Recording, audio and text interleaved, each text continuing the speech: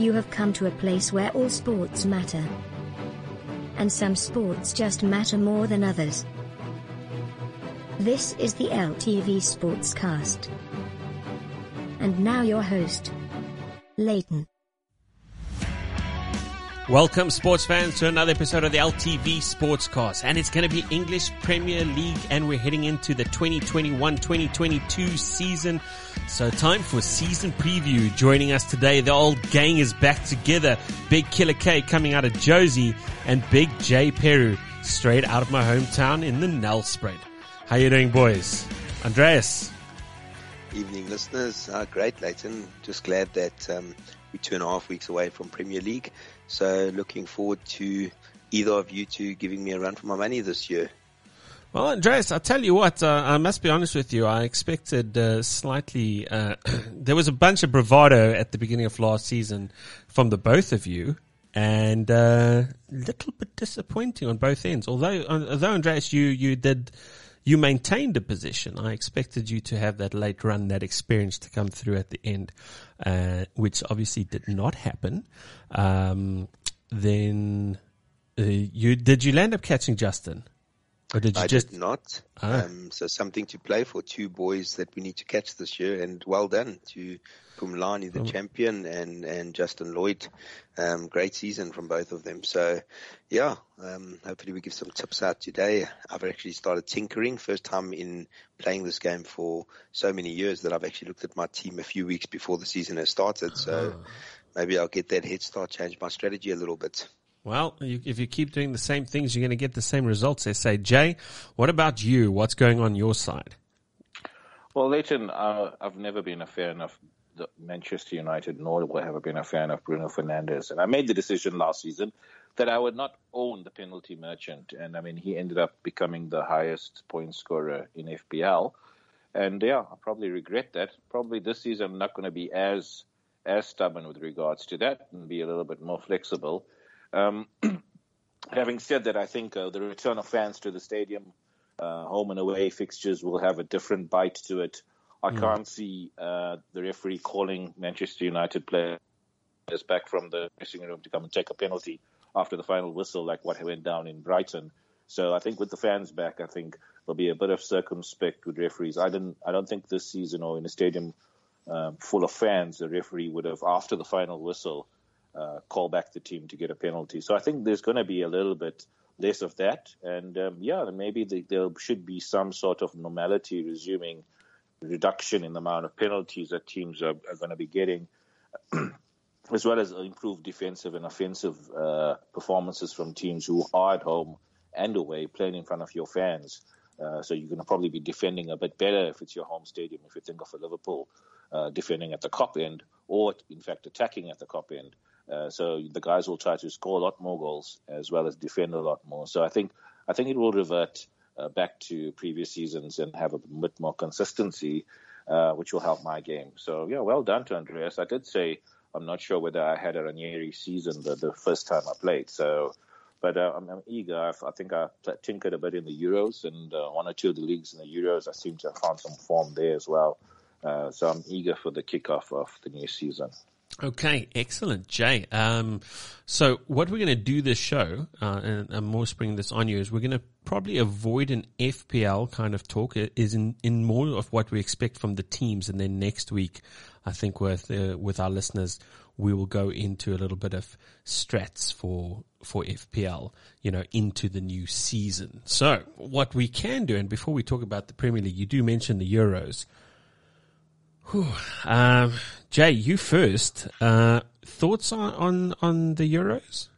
I'm an Italian supporter, Leighton, so I've always been from the days of Roberto Baggio, 1994. Over the bar, yeah, yes, I remember that. Yeah, from the Divine Ponytail, and he probably got me to fall in love with Italian football.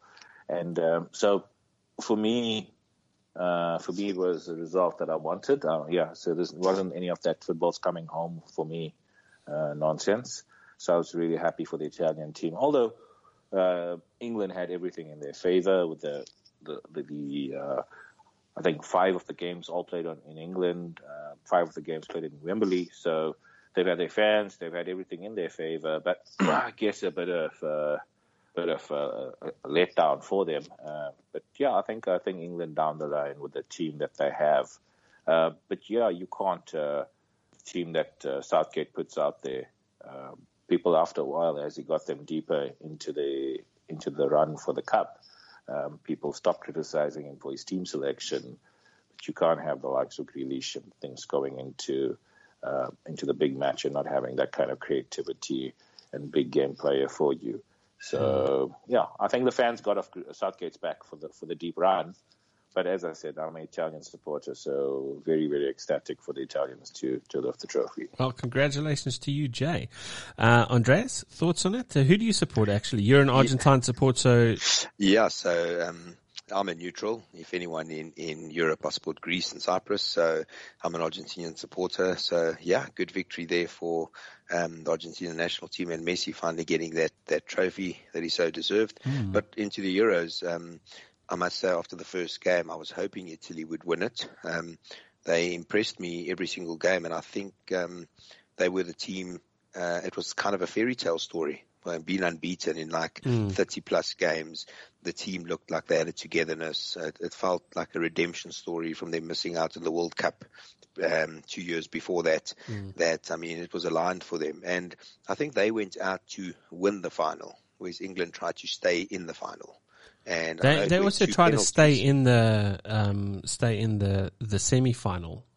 Yeah, so for me, it kind of looked, when you're watching that final, it kind of thought I was watching England were Italy and Italy were England. It was Italy of old, defending and hoping to catch on the counter. So, yeah, well done, guys, Italy fans. Jay, awesome for you and for a lot of my friends. And I must say, it was actually just fantastic seeing fans in the stadiums. And watching football like that again. And that was what was beautiful about it. And I think Italy have a very, very real chance of winning the World Cup.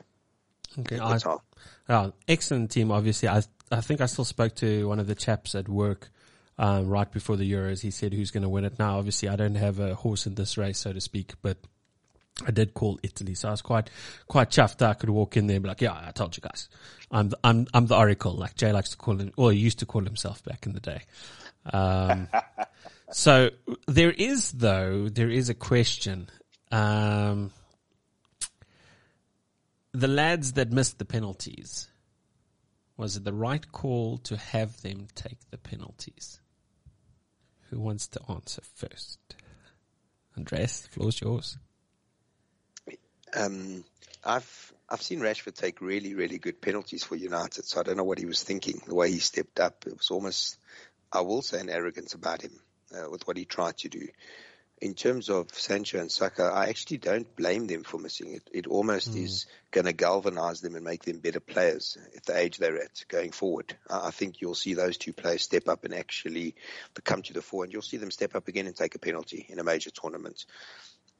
So I couldn't understand why Southgate took so much flack, because what better story than if Sancho and Saka scored and they're Euros? Then all of a sudden it's a different story. You trusting youngsters, you making Euros in youngsters and stuff like that. But for me, Rashford's miss is appalling.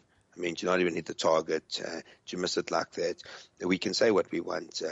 I want to take it a step further and say, I don't blame them for missing. I called it actually before the game. Donnarumma is one of those old school keepers who doesn't guess aside. He actually waits for the guy to kick and then goes that way. And if the penalty is not perfect, he saves it because he's a giant of a man already. So if it's not in the corner, he has a good chance of saving it. And that's all he does. Whereas most keepers pick aside and dive. So they were terrible penalties. They were not good. Does a Grealish step up? We all saying he should step up. He doesn't even. He wanted to, but he's not even third choice penalty kicker for Aston Villa because he's missed so many for them. So, how does that make you first choice for England in a Euro final? So it's all good and well in hearsay for people to say should have, could have, would have. The 5 players that stepped up. They missed. They could have been Euros. I think ultimately the better team won. I mean, we would have thought Jorginho would have missed a penalty. We would have been criticizing him if they'd scored the next one and then gone through England. But penalties are lottery. In a pressure situation like that, in front of the Italian fans, you can bottle it. I don't think they bottled it. I think Rashford bottled his. I think the other two just missed the penalty. That could have gone either way. Okay. That was my assumption of it. Jay, is the criticism fair though? Is it should they be protected or should they be criticised?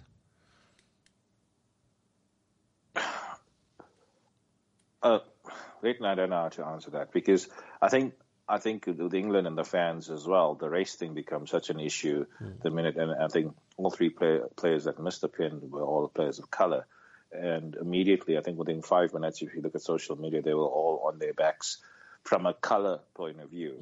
And I don't want to get into that subject, but I mean, at the end of the day, they got that far on the back of Raheem Sterling, also a player of colour. So the fans in England, and that's probably best why I don't get involved in terms of following or supporting the English team.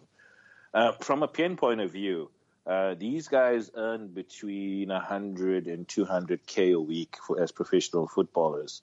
I mean, surely from 12 yards out, you should be able to pick a spot and put the ball away. And what's interesting enough, those are three players that now play for the big six clubs as well. So that's the two United boys and Saka from Arsenal. So they're playing for big teams. They've been exposed to finals, etc., etc. Yes, they're very young. They're very, very young, and that's something we mustn't take away from it. I think Rashford at 23 is the oldest from the three of them. So we shouldn't take away from that they're very young. But at the end of the day, you're still a professional. I haven't lived any time a professional footballer misses a penalty.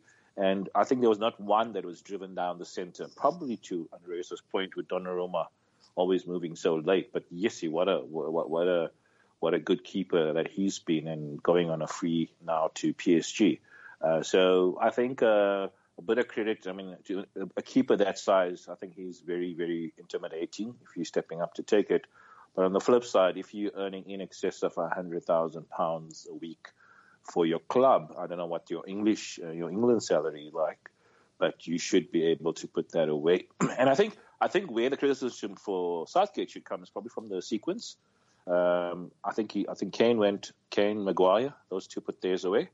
I think from the sequence of it, he should have probably re-looked at where he placed. I don't think I would have had Saka taking the fifth penalty. So he would have taken a penalty, yes, but probably re-look at the sequence of penalty takers. And I still don't understand why not straight down the center. I love those ones where they bury them through the middle, no mess, no fuss, down the center. Keeper moves probably half a meter, and Bob's your uncle. Yeah. So from my small take on it is I've seen obviously superstars who have missed penalties for their country. I mean, obviously in Colombia back, I think it was Italia in 90. The guy he went home to Colombia and Escobar, USA 94. USA 94. Yeah, and then they killed him. And then It was an own goal that. Oh, yeah. Anyway, so fans can be pretty fickle from time to time. I still remember David Beckham. Obviously, he's kicked the fastest ball in the world. I think it's still in orbit. I think if you're in orbit, you're traveling about 15,000 kilometers an hour. When he missed that penalty in Turkey, he practically kicked it out the stadium. And a certain Baggio. Yeah, that in Italia 94. I mean, USA 94. So yeah, that was great. That was great because I'm a Brazil supporter though. Thanks for bringing that up, Andreas. Thanks for bringing that up. But I mean, even in the semis, I think it was the semis, Kylian Mbappe, he missed his pen as well. So I think it doesn't matter in terms of your stature and how big you are in the game. I think you can. Yeah. But at the end of the day, I also think I remember there's Carlos Branca, I think he played for Mexico, as well as obviously Roberto Carlos. Line that ball up, get your run up, and smash it. And I don't think I've seen Roberto Carlos miss a penalty in terms of that ethos of taking it. These little fancy hop, skip, and jumps, and I saw both Pogba also do that delayed long run up, and Rashford did the same. So I don't know if it's a thing off the Manchester United training ground. I think it's very hard to get that Jorginho, Bruno Fernandes skip in terms of the timing. So that was, I think, the other alternative to the penalty. But yeah, when you see a Roberto Carlos place the ball on the spot and take that run up, you dive the other way. And I don't know why professional footballers don't do that. We don't see that amount of drive in terms of low, hard-driven shots, even in open play these days. Only Vardy does it, though. I will say no. Salah, if you see him smash a penalty, he smashes it into the corner. That's all he does. Yes. He goes for power, and he just smashes it as hard as he can. Mo's got this nice swerve run up when he goes on it. He does this little angle curve, and then he comes in, bang. Either in the corner or down the middle as well. Either in the corner or down the middle. And he's been pretty effective, and obviously probably the better penalty takers in the game. Another Liverpool player, James Milner. I mean, I don't recall Milner missing. So again, it's a bit of consistency. And I think back to the overall later from what these guys earn. No, it's unthinkable for them to miss. So criticism is fair, but it shouldn't be based obviously on the color of one's skin. Rather, the fact that they missed a penalty makes them dislikable people, to say the least. And that will all pass. It always does. Once the Premier League gets going, they'll be playing for their team, and their team will get behind them. That's what's always going to happen. Okay, so let's talk about the boys into the Premier League. The new lads. Brentford are in, first time in the Premier League, and we've got Watford came up, and then Norwich, a little bit of a yo-yo team. So, who wants to lead us first year? What are we expecting from the new arrivals? Andreas, yes, on the money today. Wants to talk first. Yeah, I think Norwich, we can expect much of the same. I think they'll be a better outfit. I think they would have learned that they can't go gun-ho and just try and score goals and outscore the better teams in the Premier League like they have in the Championship. However, they must be doing something right there to keep their team together and the manager together. They lost probably one of their biggest players, at Emilio Buenda. He went to Aston Villa and he scored, I think, 16 goals, 15 assists. So they're back to relying on Pukki. Within the season to get up, to keep them to get up and all that stuff. Now they've got some money to spend and they've got their talisman in Pukki. I think Farke is showing that he'd stay and fight the good fight, get them up. I think they'll be a more resolute team. I think they'll have a chance of staying up, if I'm quite honest. Brentford will play really, really attractive football. But I think they'll try go toe-to-toe with teams and be found out in the bigger league. And Watford have been there, done that. And I looked at their squad the other day. They've got some really, really good players. I think they might lose a few to some Premier League teams. I think Liverpool actually touted to look for Ismail Sarr, which would be quite a nice signing and backup player for Liverpool. So I think I'm predicting only one of the three stay up this year. If I'm fair, I don't know which one. I'm going to go for Norwich on the back of their performance in the Championship.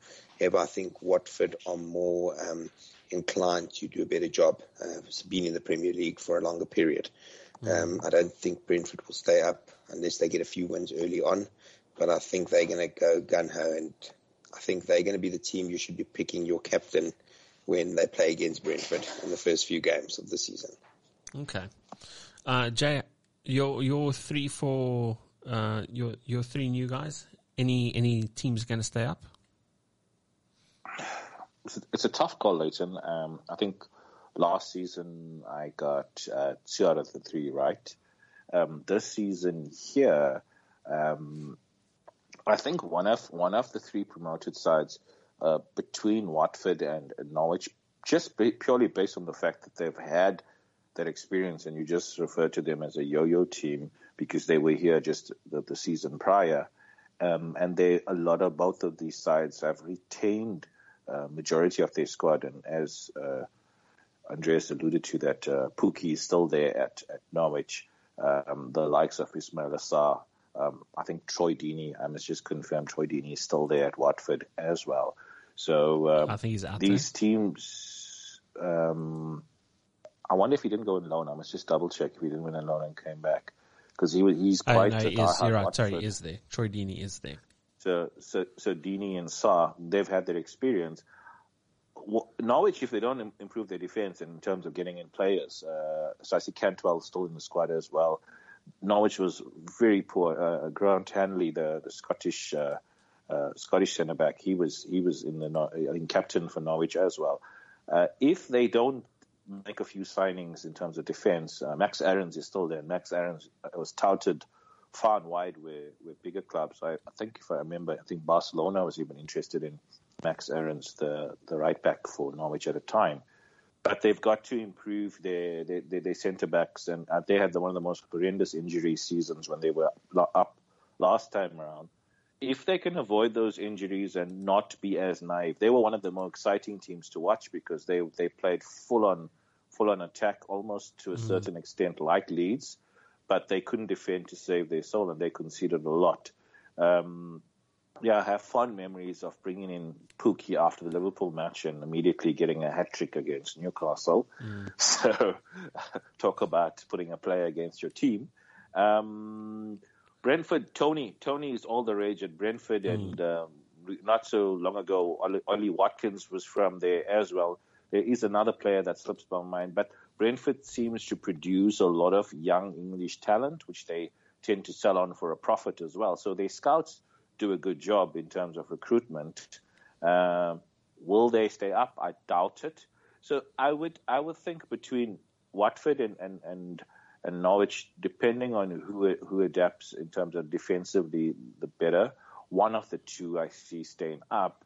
And I think the team that's probably going to go down if they don't spend the money correctly from the sale of Ben White, it could be Brighton. Because Ben White has been key in their defense for them. They still have and from the window that's open, they still don't have really good, prolific striker. Neil Maupay was shocking last season, if you ask me. I believe Tariq Lamptey is not yet fully recovered from his injury, or is not fully back in terms of start time. And I think Lewis Dunk's got an injury. So Brighton at the back without Ben White, they're really going to struggle if there's a team that could go down. And I love the way Brighton plays going forward in midfield and in attack, but not necessarily in terms of finishing. They're a very good team. But if they use the money, I think it's 50 million that's touted for the sale of Ben White, if they make a few smart signings, that could save them. But if they don't, depending on owners and what they want to do with the money, I could see Brighton struggling defensively as well. Because Sanchez now is the new goalkeeper. And, he's not really renowned in terms of goalkeeping circles, especially in the Premier League. So, I think if there's a team that I would select to go down, it's going to be Brighton. Yeah, people could say Newcastle as well, but I think injury-free season or reduce injuries, I think Newcastle could go deep this year. I'm actually hoping for the Conference League. I'm looking for a Conference League position. So what's that, 8th, 9th? For the Conference League. I don't think you've got anything to worry about. I think Newcastle showed enough early in the season and late in the season when their players are fit. They were a match for anyone. I don't disagree with what you're saying about Brighton, but I think they play good enough football to get themselves by, and with one or two good signings, they'll be a mid-table team. The one team that I fear for, because of the manager having he's just started his managerial career in Patrick Vieira, and Crystal Palace losing 12 players already. So they've got to get off to a good start, because I think they might be under pressure, but they could also be the surprise package, I suppose. And we know someone's going to come in late for Zaha. If they lose him, I don't think their depth is that good. So they've lost Townsend too. Everton's poached him quickly and early. So I think they might be in trouble there from a Premier League perspective, in my opinion. Yeah, well, so I've got on my side, what I'm thinking to myself is I'm almost certain, I feel slightly different. I think Watford is a team that's guaranteed to go down. What Andreas just mentioned, obviously Crystal Palace would be the other team to go down. Now, to pick a third team to go down, the thing is, I think Norwich might just go down again. I think Brentford has a better chance of staying up this season than Norwich do. But to see, I think Watford, I mean, they had lost, I think they're definitely a weaker side than what went down originally. I mean, they lost Decore as well along the way, didn't they?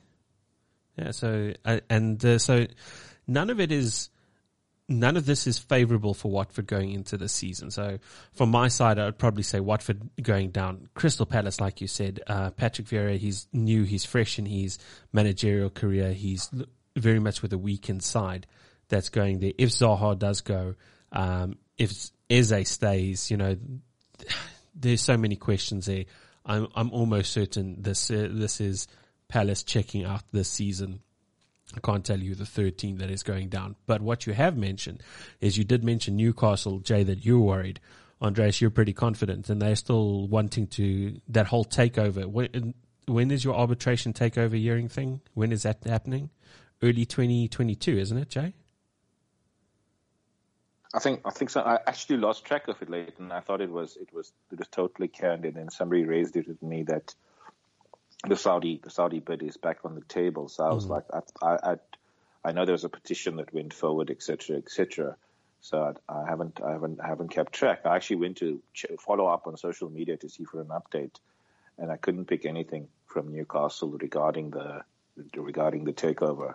So I'm not gonna hold my breath. I think Tuan Sebi is from Manchester United. He's going across on loan as well. And I see there's talks of Ross Barkley, and I'm not a big fan of Ross Barkley, him coming in as well. I would love to get just get Willock and you win the title. I just was about to say that. You took the words out of my mouth. I would love to get Joe Willock back, and a lot of my Arsenal friends who are fans, I've said to them, you guys have not really played in pre-season as well, and I don't see him fitting into Arteta's plans. Might as well just sell him back to us. So I think, 7 goals, 7 consecutive games. I think Shearer and some other 4 or 5 really big strikers have hit that kind of goal-scoring form. Now, one of my regrets of FPL is that I didn't believe he could carry on, similar to Calvert-Lewin as well, I guess, that he could carry on there. So I think Newcastle is fine. Will be fine. I'm not happy with my backroom staff that's there. Our medical team. I don't know if it's the cold up there in the northeast that they can't take care in terms of player injuries and soft muscle, soft tissue injuries. Yeah, and what about your talisman? Callum. Yeah, what's gonna? Which talisman? Are you talking about Saint Max or are you talking about Callum? Callum. Callum. He's in my team. He's in my team. Spoiler alert: Callum's leading the line. One of my 3 strikers is Callum Wilson going forward. I'm going to gamble and roll the dice. I think at Bournemouth he was quite fit in that time that he combined with Brian Fraser at Bournemouth and had this great assist goal scoring partnership that the two had. I think that first bit of the season is just towards the end of Bournemouth's relegation here that he picked up those injuries, and it carried on a bit. But I'm concerned. As I said, the backroom staff at Newcastle probably need to be fired because they can't keep my players off the medical room table, and that's been a frustration. I think we've been third most hours lost in terms of injuries. I think Liverpool's been up there thanks to VVD, but I think we're the third most. But this is like 2 seasons in a row that we've been up there in the top 5 for players out in terms of injuries, and it's been frustrating to watch. If we get that right, we'll have a decent season, and as I'm quietly hoping that we could have a Conference League run. And looking at some of the teams there without money in terms of signing new players. So I'm hoping just looking at the type of signings that Arsenal have made, I'm looking to give Arsenal a run for their money. So I'm sure people are thinking, Newcastle fan is being delusional, but I'm hoping if Arsenal stay the same, Newcastle could hunt them down. Okay, well, Andreas, I'm going to throw a name at you right now because I do tend to agree with the if Jay's team, the Newcastle, can stay relatively fit, I'm pretty confident they'll stay up. But another team that might be teetering on possible relegation is Southampton. What happens if they lose Danny Ings? And there's talk. Southampton were an absolute anomaly. They started the season on fire in the top 3 for 12 games. Then they went through a mid-season slump where they got to mid-table, and then they forgot how to play football for the last 15 games of the season. So I think they've learned a lot of lessons. I think what I saw from them, where I was very, very impressed, is they obviously went down to 10 men earlier in the season and got absolutely hammered. I think Leicester last season put 9 goals past them. And then the same thing happened again to them, I think against United, and they conceded 7 or 8 goals. And it actually happened in the last 5 games of the season, and they drew 1-1. And I could see the whole team, the spirit, the coach celebrating like they'd kind of turned a corner and learned something. So I think Southampton have always not been a team that can fight when the going gets tough. And if they've put that right and have found that formula, they'll definitely win enough games because they play good enough football. Danny Ings, if they do lose him, he'll be a huge loss to them. Huge loss. Will they be able to replace him? I think they have been able to find gems in the past. With Che Adams, they've got a nice replacement, a good understudy, a good second striker. Will he get Ings's goals, and does he have Ings's class? I don't think so. Do they have enough to stay up? Listen, this is the Premier League. We're talking like Brentford and Norwich and Watford are going down. They could basically mid-table early on, and Leeds start badly, and Newcastle start badly, and Palace go and start in the top 6. Who knows? But I don't see Southampton in trouble, if I'm honest. I think if they keep Huijsen, I think their fans back. They've got passionate fans with James Ward-Prowse, a lot of good midfielders, and they've got quite a steady back line. So I think they'll be fine. And from Southampton point of view, I think they'll be fine, even if they lose him. And if they don't lose him, I think they'll be a really good mid-table side. When you say mid-table, how high up on that mid-table? Sorry? How high up on that mid-table? No, somewhere around 10 to 13 position. Okay, sure. Jay? Maybe they sign Minamino off permanently, because there's lots of talks that Minamino is unhappy at Liverpool. So, yeah, interesting the talk from Liverpool is that we are trying to flog him off as well. So if they do come in with a permanent offer, Liverpool will take it. And let's be honest, it's anything from 8 million up. They make a profit on him. So it'll be good. He just hasn't flourished. I like Minamino, don't get me wrong. But I think Liverpool have learned a lesson of this season, of what City and even United and Chelsea are doing. We need better strength in depth. You can't have squad players. So I think we flogged a lot of, I would say, squad players already. And I think there are about 3 or 4 more that will go. And Liverpool are going to concentrate on possibly buying 1 or 2 players that can challenge those starting 11 guys. Okay, but we'll save Liverpool talk when we get to the top of this table. I hear you mention Ings, and I heard Andreas mention Zaha in terms of movement. The one thing I've noticed this transfer window is almost nobody has money, and if we look at La Liga, they have zero money, and that's referring to Barcelona and Madrid. They have less than zero money. Yeah, I think we've got more money in the bank than them. You spot on. That's why we haven't seen the signings been made from City yet. Correct. Yeah. So I think City will obviously try to circumvent some FFP rules and get the Abu Dhabi money coming in, but I don't see anyone, because I'm keeping a close eye, and especially to Liverpool, because after Konate there's nothing. But the likes of Ings and Zaha, and normally Zaha is on the lips of everyone because he wants to leave, etc. I'd like to see how Zaha plays under Vieira, who's got a lot of credentials as a player and a lot of leadership. If you look at his Arsenal and France days, I'd like to see if he could maybe quieten that rebellious streak in Zaha, and if he could improve him as a player. He either improves Zaha, takes him to the next level, and it should be a good punt from an FPL point of view, because I never liked Zaha, or he could get Zaha out of the club because of that attitude. So just one thing I just want to caution is that I don't see money being thrown about, and I think Shaqiri is also on the table to be sold as well to raise funds. Andreas and Leighton, I don't know if LeBron is taking all yours profit, hey? Because I'm very looking at how Manchester United we'll get there. I have another view on what Liverpool are doing right now, but we'll get there when we talk to Liverpool.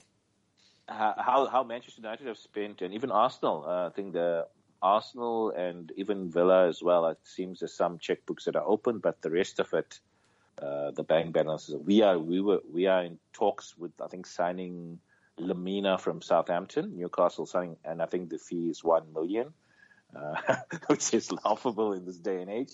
But just the point that I wanted to raise is that things are looking tight for many a Premier League club at the moment. But there's still what's it? End of a month and a half, or when does transfer window close? Yeah, I'm still not sure if it's the end of August or they brought it to the first Premier League game. I think the Premier League has brought it to the first game, before the first game. Sure, I just confirmed that. We'll have to check in on that. So I've got some questions, right? I'm going to throw some other teams that would be obviously in the bottom of, well, what I assume will be in the bottom of the table. And please feel free to correct me if I'm wrong. Burnley, Wolves, and I know Jay mentioned Brighton earlier. Any expectations for Burnley to... Is Burnley going to be fighting relegation this season? Andreas? I don't think so, Leighton. They were the team that surprised me the most come the last 8 games of the season. I thought they were dead certainties to go down, and the way he's pulled them together and actually started playing quite attacking football in a strange way. If they don't lose any of their centre-backs in their back four, and with Pope in the sticks there, they've actually got solid foundations, very, very good midfielders that will chase and fight for Daesh. And the talk of the town was that with the new ownership, they were going to spend money if they stayed in the Premier League. So I think we'll see some activity there closer to the end of the season. But I think it's not really a sentiment of teams not having money. I think some of the teams are choosing to spend on the right players and the right timing and not overspend. Whereas others, I won't say they're desperate, so just don't take the word desperation from me when I talk about Man United. They're trying to get back to a point where they need to be, so they've made some very good signings in Sancho and Varane. But remember, they're making signings to catch up. Some of the other teams have those players already that don't need to do it, so they're just looking for that last piece of the puzzle of the jigsaw in terms of like a City, a Grealish versus Kane type thing, a Liverpool similarly thing, and Chelsea. So from Burnley's perspective, Leighton, I think they're going to be fine. I actually think they'll be better off. Wolves, I worry about. New coach, we know they played for their old coach. However, they were playing such a negative brand of football come the end of it. And there's talk that they're probably going to lose 2 of their stars in Neto and Traore. So if they lose those 2 players, I'm fearful for them. However, if they keep their squad together and their coach gets off to a good start and they surprise a few teams, they could be the surprise package. So they're going to be an interesting one to watch because I don't know if they're going to improve or if they're going to go backwards at a rate of not. So I'm undecided on Wolves. Burnley, I think, will be good. And you mentioned, Brighton, which Jay mentioned Brighton. earlier. Yeah. No, I think they'll be fine. They've got a great coach, great structure. They play a great brand of football. I actually think if Brighton had to find a striker that will score 15 plus goals, they could be electric this year. You know, and Brent White's going to be very hard to replace. Very, very hard to replace. So they're going to have to fill a gap there. But again, having said that, 50 million does allow them to probably buy 3 or 4 good players in different positions. I do see Brighton in definitely actually between positions 9 through to 12, somewhere there and thereabouts. Wolves, obviously, I think they're going to struggle. I'm not sure about Burnley. Jay, thoughts on Wolves and Burnley? I think Wolves, depending on what Nuno does, because there's talks that Nuno is going to do a raid on Wolves. There's players like Ait Nouri, which I think is a good talent, young talent. I mean, they brought in Fabio Silva as well as in terms of building for the future. Raul Jimenez is back after that head injury that he sustained. He's back. He's been playing. There's talks that he seems to be. Is he fearless? There's talks around that he is. Again, obviously, those are social media comments. The head injury has made him turned him into Supergal. I always wondered because he's one of those ones, I think similar to Suarez, where they bandage the index and middle and forefinger. So they do that so they can't flip off the crowd. So I find those type of players that they seem to be quite fragile. So if you fall, maybe he's got a fracture or he's trying to avoid that. I don't understand it. Maybe what you say is correct. But yeah, Jimenez is back. I know Neves, there's talks of a lot of clubs looking at Ruben Neves as well. They're looking to bolster that midfield probably I could see him replacing Gini Wijnaldum as well, especially with the Jota connection. So I think depends on whether Nuno, if he gets that Kane money, and he could buy half the Premier League. There was comments from Sean Dyche when the fee came out for Harry Kane, was that were they buying the player or buying the club? So, but that's Sean Dyche for you. Having said that, Burnley know how to grind it out. Sean Dyche has been doing it season after season. Ben Mee in defence there, and he's their captain. They tend to keep their squad going. Chris Wood has shown a lot of form towards the end of last season as well. Yeah. Injury-prone season. So I think that the two similarities between Burnley and Wolves has been the injuries to their talisman strikers, Jimenez and Wood, because Wood didn't play that many games. So and neither Vidra, did. Vidra is finally showing that he's a Premier League footballer. I think him and Wood are looking like they're going to combine quite nicely. I think he's taken Barnes' position, and he could be a good punt for people. And as I was about to say there as well, Andres, Ashley Barnes also didn't play a lot as well. So if they all come back in, Dwight McNeil's been one of the better players at Burnley as well. I at times don't like the brand of football that Burnley play, but Sean Dyche, with his previously limited budget, he gets the job done. He gets to keep Burnley almost operates more from a business point of view, as in if we stay in the Premier League, we make the owners a profit. Jeremy? Sorry, did you though see a change in Burnley in the last 10 to 12 games that they played a more attacking type of brand of football? I kept recalling yes, as Wood got fit again as well, and he got in, and then Vidra coming in there. I think that's the thing with the Sean Dyche. As soon as he secures it, there's a more relaxed approach. Once you know he plays to prevent relegation, and once that's job done for him, and then you see him bringing in some of the more fringe players, and you see them playing a little bit more expansively, because Wood got a lot of his goals. I think he got 4 or 5 of them as soon as he came back, and he had that mid-season dry spell as well as when he was injured as well, obviously not playing. So, I think... But for those people that wanted to look at Burnley, what I was trying to say was I saw a funny stat in the last 4 seasons under Sean Dyche. In the last 5 games in the last season, they had more shots on target in those 5 games than any of their previous seasons. Amazing. Yeah, so I think once the job's done, I think the gaffer tells him, okay, go out there and express yourself. But until then, we defend. Yeah, so I think that'll be the surprise package. I think we're going to see a different Burnley from the start of the season. I think he's kind of proved that they can do it. You're right. The shackles were off only because they'd survived, but maybe he's learned something from that, so that if they start like that, they might be further up the table. They don't have to survive. I don't think we give Nick Pope enough credit as well. I think he's probably in the top 3, top 4 goalkeepers in the league. I mean, he's saved a lot of goals for Burnley. It's just too pricey from an FPL point of view right now.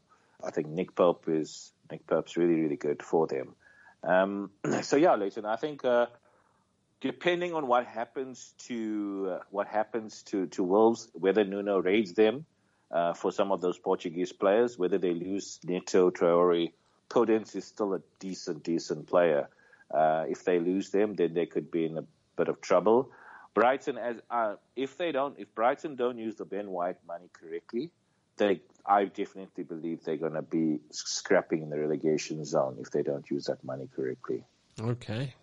Then we're going to move what I believe would be into the top half of the table, and I'm not entirely sure where these teams place, but I'm pretty sure they're not in the top 4.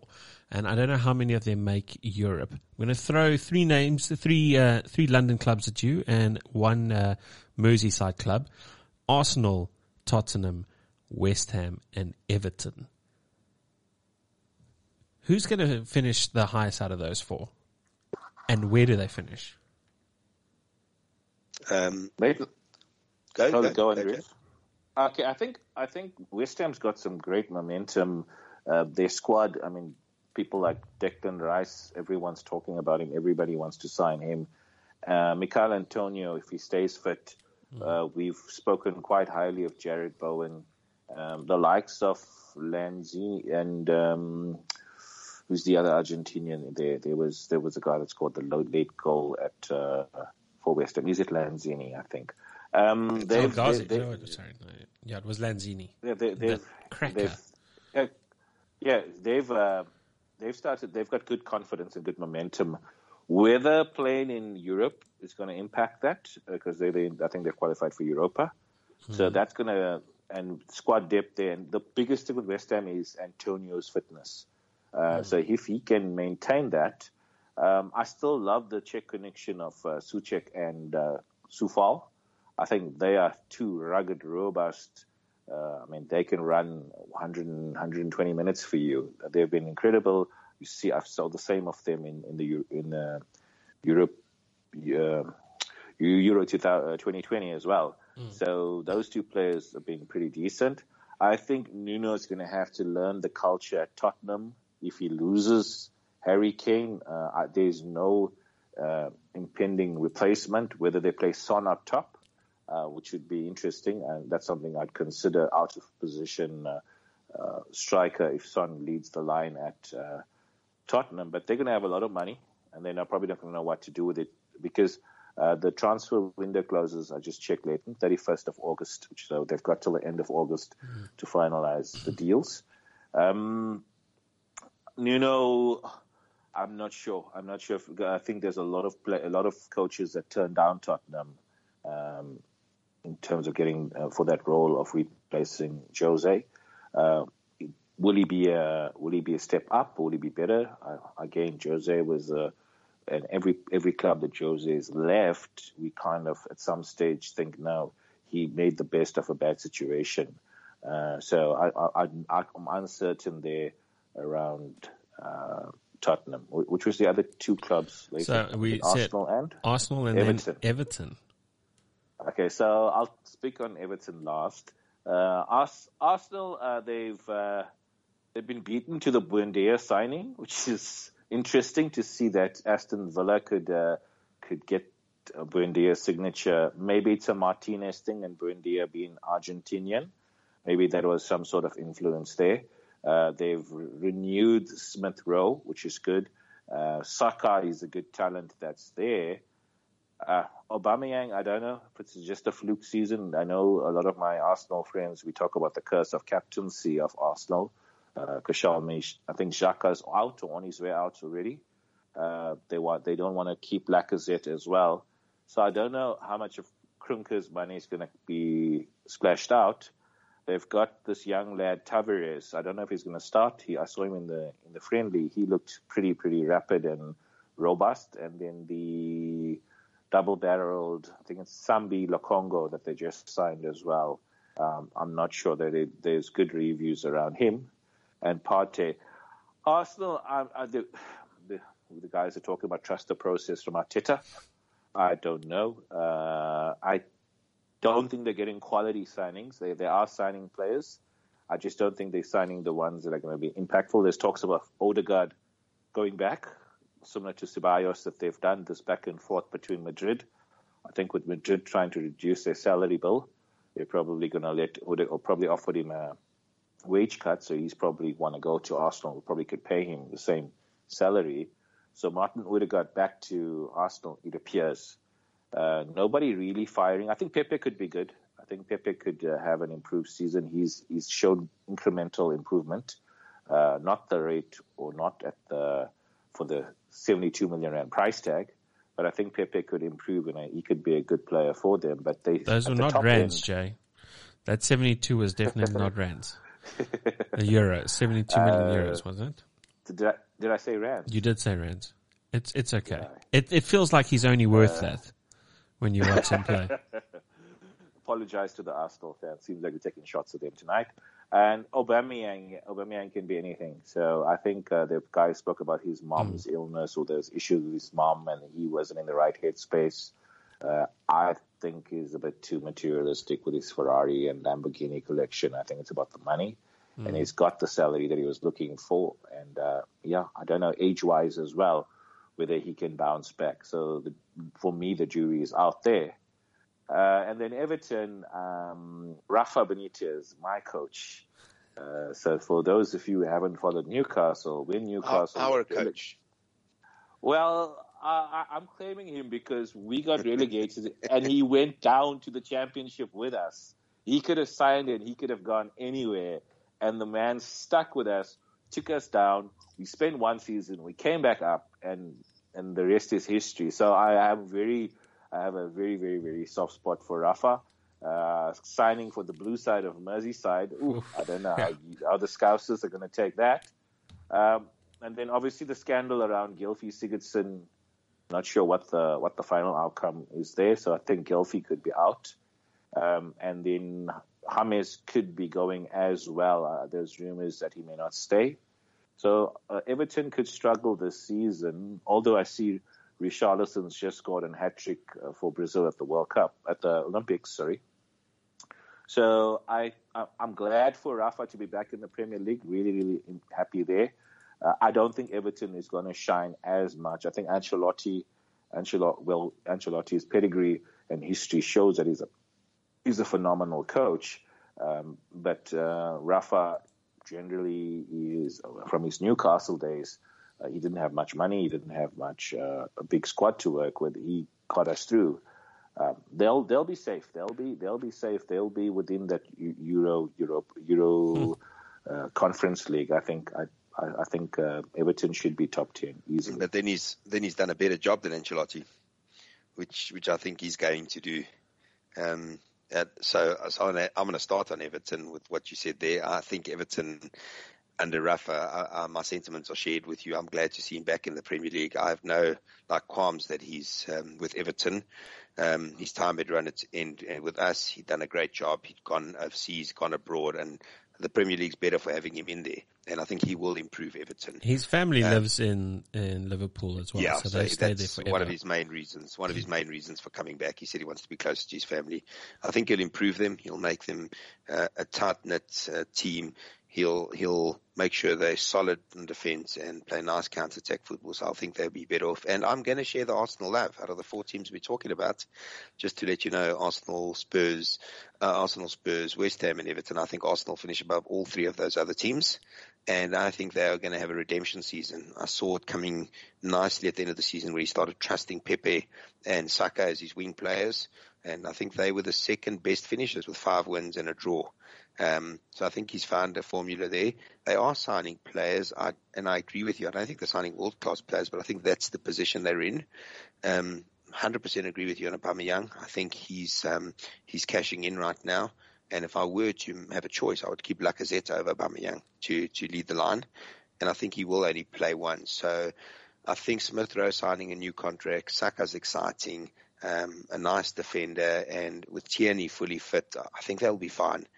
Spurs for me is, what is Nuno going to do? Does he get the best out of Doherty playing with him again, being reunited with him? Does he keep Kane? Does their season falter before it starts with someone coming in at the last minute for Kane and then him not knowing what he's got to do? Or is this the rebuild Spurs needed? 160 million for one player. You can rebuild a whole squad with that type of money. Didn't they rebuild a squad after they sold Bale years ago?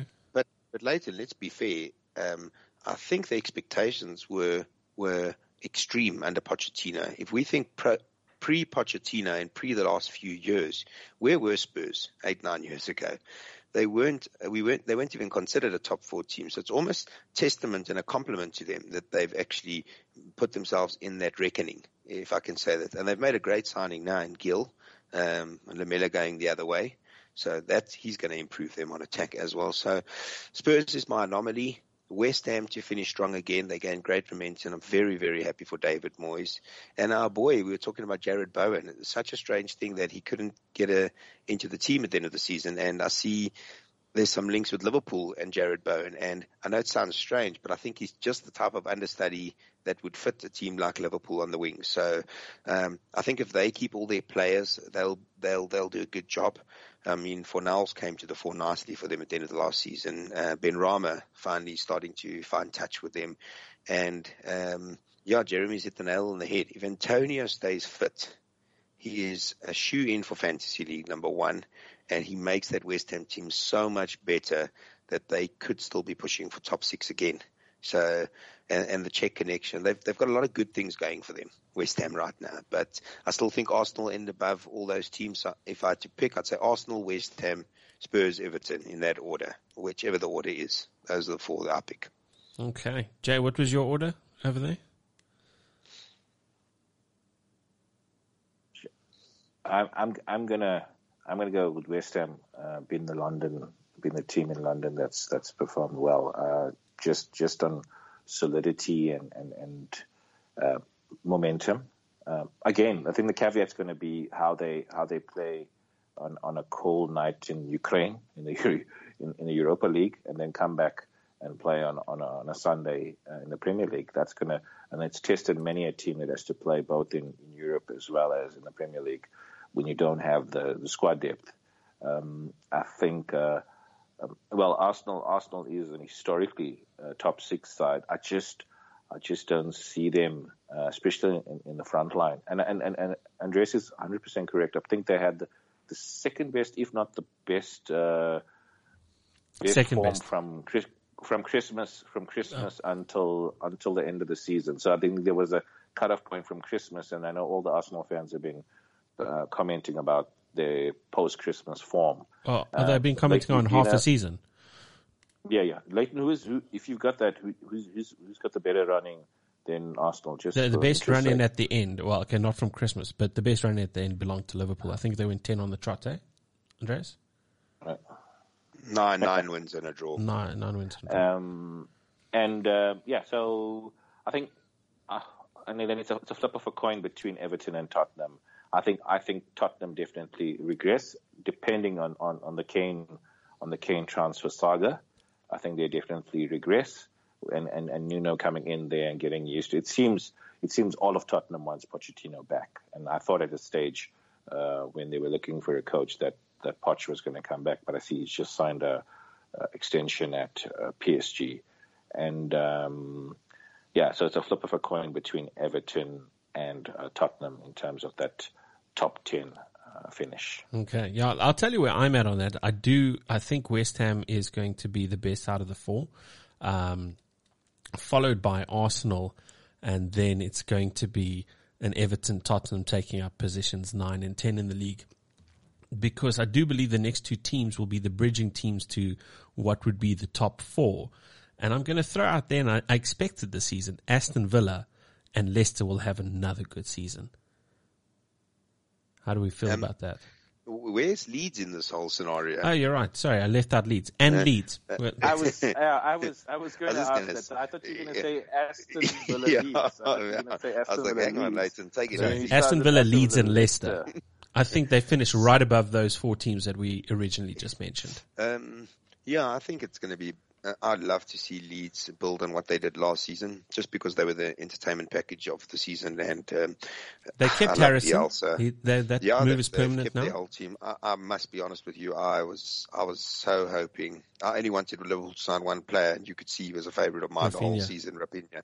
I would love him to be at Liverpool, but he makes Leeds better. He's so exciting. That team just has a lot about them, and they're actually still signing. So I think they're going to have a good season, but I think they might have first season syndrome where they just fall off a little bit. People find them out a little bit more, play a little bit smarter against Leeds. So I think the opposite. I think Leeds start playing smarter than they did the previous season. I hope you're right, Leighton, because I really enjoy Leeds. And I must say, the one thing I like about Leeds is, from a title race perspective, they will definitely take points off top teams. They're that good. Whether they have the consistency is what I'm talking about. And I think you're right about Leicester and Aston Villa. I think Aston Villa are building one hell of a squad.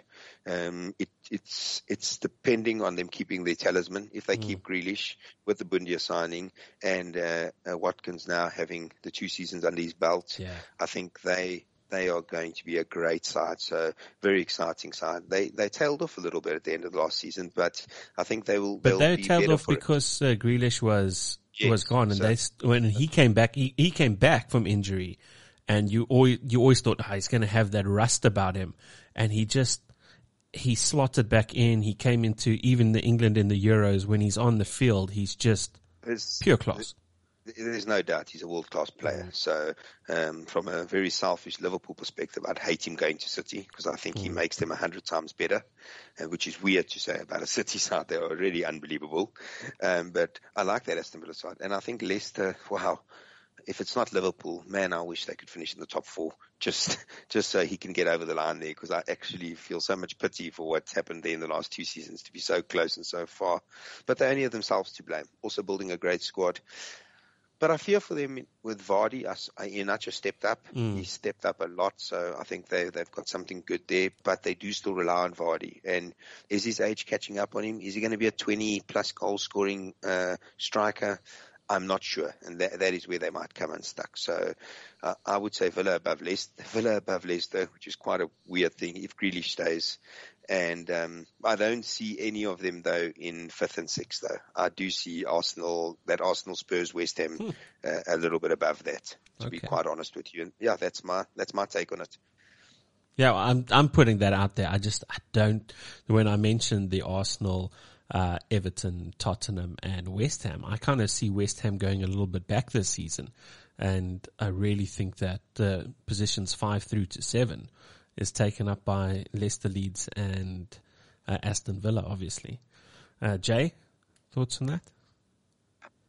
So when they signed Buendia, there's straight away my just doing the mathematics, because they did Buendia and then they went after Smith Rowe from Arsenal. So I believe that the Grealish deal is done.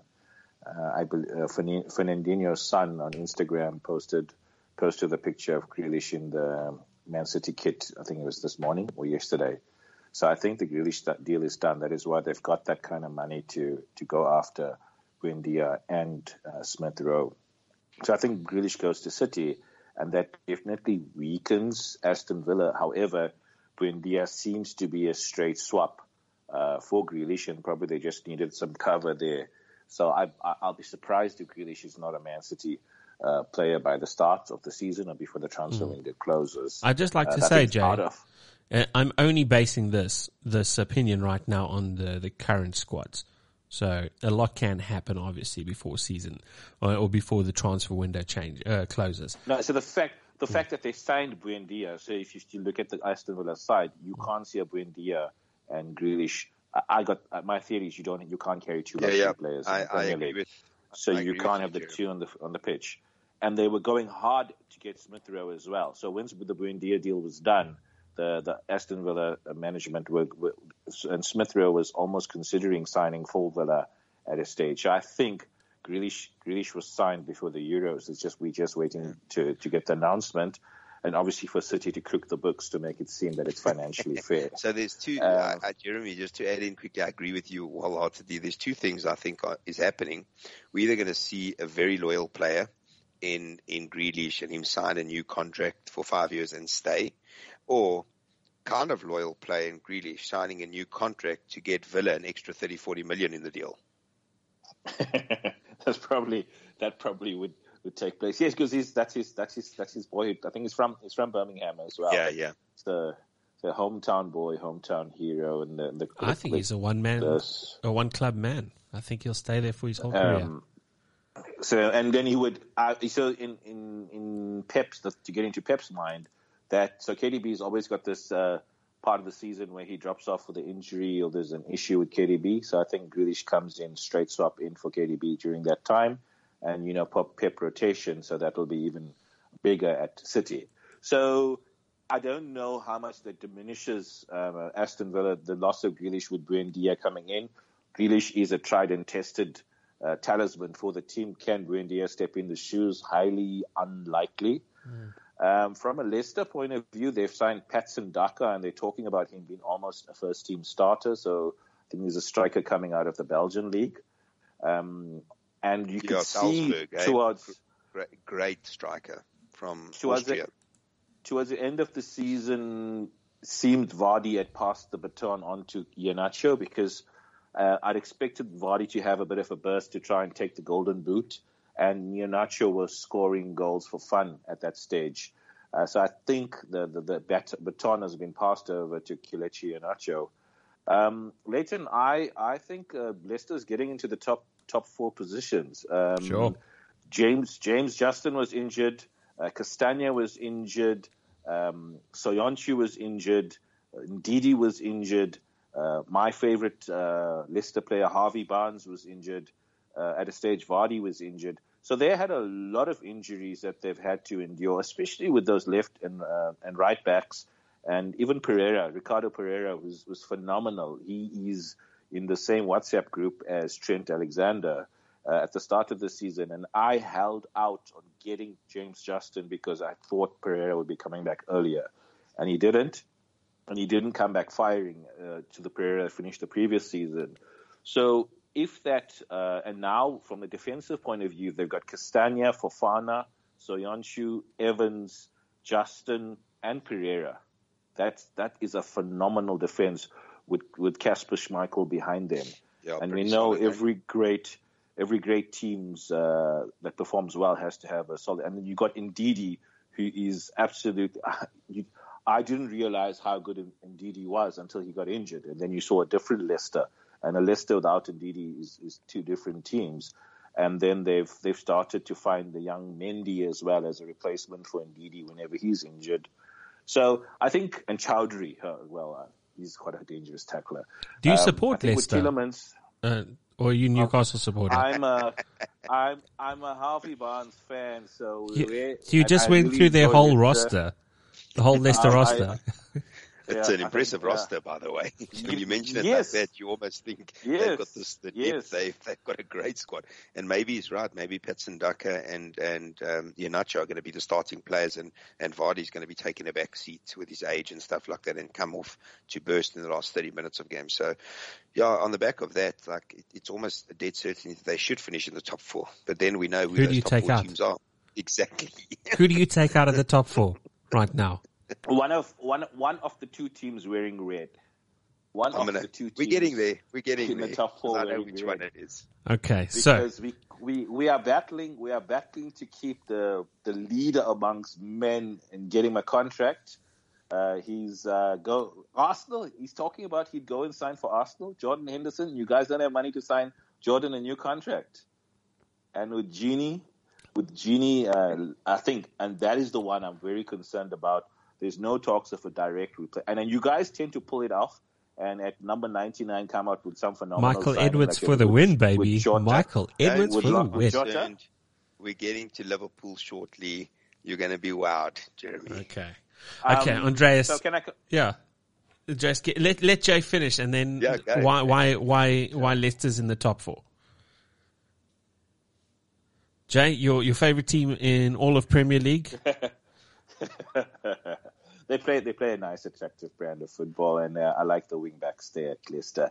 And I looked at and I'm watching signings, and I keep on having a jab at my Liverpool friends, and I say to them, guys, where are you guys signing? What's happening? There seems to be no money in the Liverpool bank account, it appears. But as I said, you guys have pulled off a Jota where no one saw that coming, and Jota's given the returns as well previous season, but. On the same note, you guys have a Minamino and a Shaqiri and Oxlade-Chamberlain. Origi, I don't know what's gone wrong with Origi. There's some dead weight or players that are not really making the first team that you guys have got to look at. I think Konate is an amazing signing. I do believe, and that's we made the best signing of the season, though. Who is that? A certain Konate. So with Virgil coming back, so I think Virgil makes Liverpool an incredible attacking team because the confidence on those two wing backs that you guys have goes through the roof. He narrows the playing field for you guys because you guys play from the halfway line when Virgil's fit, and that means the press, your guys end up pressing further up, and then Mane's press becomes more impressive because he's playing in a smaller patch of turf because of where Virgil defends from. So when everyone looked at it and said, "Oh, Liverpool's not conceding, Virgil's not there," it's not about that. I believe he gives Robertson and Trent a lot more confidence to go forward because he could come back and tackle back and save Trent's ass, which he does need saving on occasion. So I think just on the two issues would be the Gini Wijnaldum replacement, Jordan Henderson contract that's up in the air. So I think those are the two key points, and the fact that the squad's a bit long in the tooth at the moment. Andreas, I see you biting at the bit, buddy. Are we getting straight into the top four? Yeah, I was kind of hoping we were going to say it's going to be another City, Liverpool. Do I have 1 hour for Liverpool? No, you don't. But okay, so let's start. So I'm going quick, easy, done, biased, plus all the pieces coming together, plus the last 10 games of last season, the Klopp factor, the Virgil van Dijk factor. We go back and win the title this year. Liverpool first, City second, Chelsea third, and United or Leicester fourth. And I want to speak about Liverpool first and why I believe this and why the Gini thing is not going to be such a big factor for us. I loved the guy. I thought he was a phenomenal servant, great player, and always made us look better. But what we realized at the end of the season when Klopp started playing Phillips at the end, and I've just lost his name now, my train of thought. Phillips and the other youngster, and he pushed Reece Williams, and he pushed Fabinho into the middle of the park with Thiago. We kind of saw what he's always wanted to do, and my honest belief is the fully fit midfield three that he wants to start the season with are Fabinho, Thiago, and Naby Keita. And he's that old age story of just getting injured. But every preseason I follow him, and when you go, you're a Liverpool fan and you hear within the ranks, they say there is no more talented footballer than him at that football club in terms of midfield. Like, he gets compared time after time to our great that wore number 8. I'm not going to say the name because I don't think he can compare to him until he proves it. But I think Liverpool will have a trump card. I think you've hit the nail on the head with Virgil van Dijk and Konate. I think we're already 20% better just with him, his leadership skills, him as a player. Defensively, we better. Attacking, we better. And it will kind of be like a surprise to a lot of the teams because I think they forget with him being out, they almost have a false sense of security of how Liverpool play, and they forgot how good we were with Van Dijk. And I think we won't be as good. We'll be 10% worse. But another factor that is really going to help us is our 12th man, getting back to a full stadium at Anfield with Van Dijk back as well, and all those players. I think we've got cover with Jota now. I think we genuinely have 4 players in the front 3 that can score 20-plus goals. I don't think a lot of teams can say that. In Mane, Firmino, Salah, and Jota. I think if they all get game time, they're 20-plus goal scorers. Do you really think Firmino is going to bounce back to have a goal-scoring season? I don't think so. I think Jota is going to be the man that takes his place, to be fair. But what I'm saying is he's still that player that can unlock defenses. So if I'm honest, I was a bit worried and skeptical with the strategy Liverpool were taking in the transfer market, but I'm actually becoming more content and happy with COVID and with the financial situation that we're taking an opportunity finally to get rid of a lot of dead weight and actually making some good money, like 12 million on Wilson. We made 11 million on a youngster that hardly has featured, Grujic. If you remember him, he went to Porto, and another player that guys wouldn't even have known of, a Nigerian youngster, for 6.5. So we made 30 million on 3 players that didn't even feature for Liverpool. Can I ask you a question, Andreas? Do you think, and I'm just going to throw it out there, since obviously Spain has no money, Real has no money, does Kylian Mbappe ever feature in a transfer conversation to Liverpool? So I wanted to say what Jeremy said to. I do think Liverpool will make a marquee signing, whether it's Saul Niguez or they're holding out for an Mbappe next season. But I think Liverpool have a plan now. I think they've seen with Konate coming back, Matip coming back, Van Dijk coming back, our defense is solid. With the midfield players that are there, if they can get one more player, they're possibly assured. And then maybe a backup player if Shaqiri can't stay to back those 4 players that I said. So I think their squad is fine. I want to say I'm really biased with my decision making on coming first. I'm not going to lie about that, but I truly believe Van Dijk makes us better. The team that I believe should win the Premier League on form and on what they've achieved, and to me the coach of the season and what he did, is Tuchel. If Chelsea continue what they did at the back end of last season and Werner gets half the offside goals that he could have got, they could be a huge threat. So City, actually, if they were to get Kane or Grealish, I'll go back on everything I've said and make them favourites. Yeah, but even one of them, because I see Kane scoring 40-plus goals at a Man City and Grealish unlocking defences quite easily.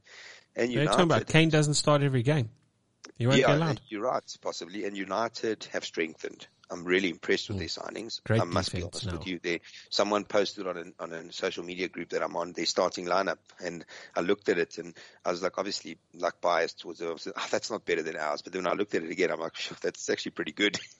So if they keep Pogba, I think we're going to see a decent run from United as well. So again, another season, the Premier League gets stronger, and I can't tell you who's actually going to be in the top 6, never mind the top 4. Okay. But before you go into the next team, I want to get Jay's thoughts on Liverpool, because you've unpacked quite a bit there.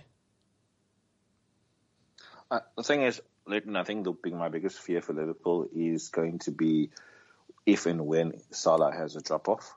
I think you guys have done a lot on the back of Mohamed Salah, and if you look at his FPL statistics, it's actually phenomenal. I'm actually starting the season with Mo in my team. Can he repeat? Can he continue having a 20-goal season? That's up in the air because age, and he wanted to go to the Olympics, and you didn't want him to go. And I get the feeling every time I watch Mohamed that he's a bit temperamental. So if he's going to be pissed off there, do we see it on the football pitch? Maybe the opposition defenders will feel he's rough. I don't know whether Mo, because he's that level of performance. I think there's almost nobody in that can match his goal involvement rate in the Premier League. Goals per minute. I think he's one of the highest out there, if not the highest. How long is that sustainable for?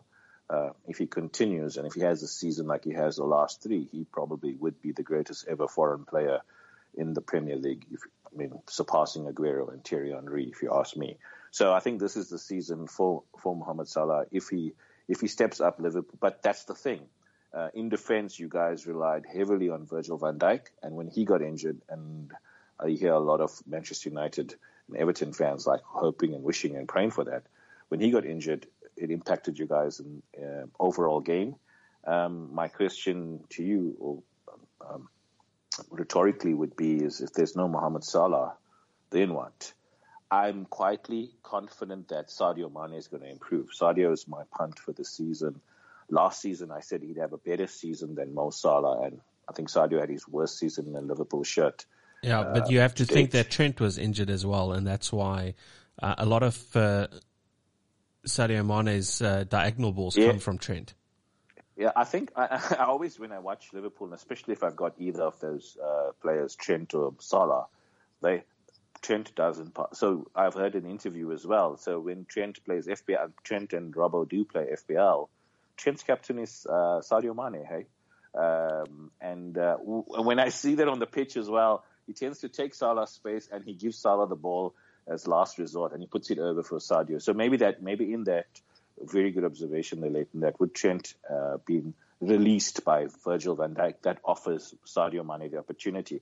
Firmino, I don't know if he gets 10 goals this season. If he does, and Salah keeping his form, Liverpool could be up there. I just have, again, just the fact from an age point of view, I don't see, and Curtis Jones, please, no matter how biased you are, Andreas, please don't mention Curtis Jones. I don't see you guys bringing in that young, fresh players as such through your academy or signings at the moment. You guys have quite a I'm not going to say Dad's army with Wijnaldum leaving, but Milner and Henderson props up that sentiment. But you need them, Jeremy, just to add in, you need them to almost be leaders. I don't think they're at a stage where they expect to play 90 minutes every week, but their involvement in the change room, in training, around the club is like, it's so crucial to be in a winning outfit. And we do, by the way, have the top 5 best up-and-coming footballers in world football, they say, in Harvey Elliott. So I think we'll see him in the first team a few games this season. So cast your eyes out and go YouTube videos, him at Blackburn last season on loan. The boy can play. He's basically Messi-esque watching him play, and that is almost a burden putting that on him. But I think we're going to see him a bit. And you're right, in terms of cover, though, in Curtis Jones and all those, we need some cover. But, time will tell. Let's see, Jay. Let's see. Okay. Yeah. So I think, So I have 3 Liverpool players in my FPL squad already. Hey, starting play. the season, and the captaincy is on a Liverpool player as well. So who do you have? Trent, Mane, Salah, Jota. Mane, Salah, Jota. Wow. I don't play the defensive. Yeah, I don't play the defensive thing because Trent will come right once every 10 games. Salah, Mane, Jota could explode three consecutive games. So yeah, I'm going the explosive route. Norwich, here we come, Norwich. So that game. So yeah, to those listeners, but I haven't had the best season anyway, last season. So this season I'm looking to make an amends. So yeah, I think Liverpool, based on Salah, that will make or break their season. If Salah does what he does. Are they top 4, as Jay? he has.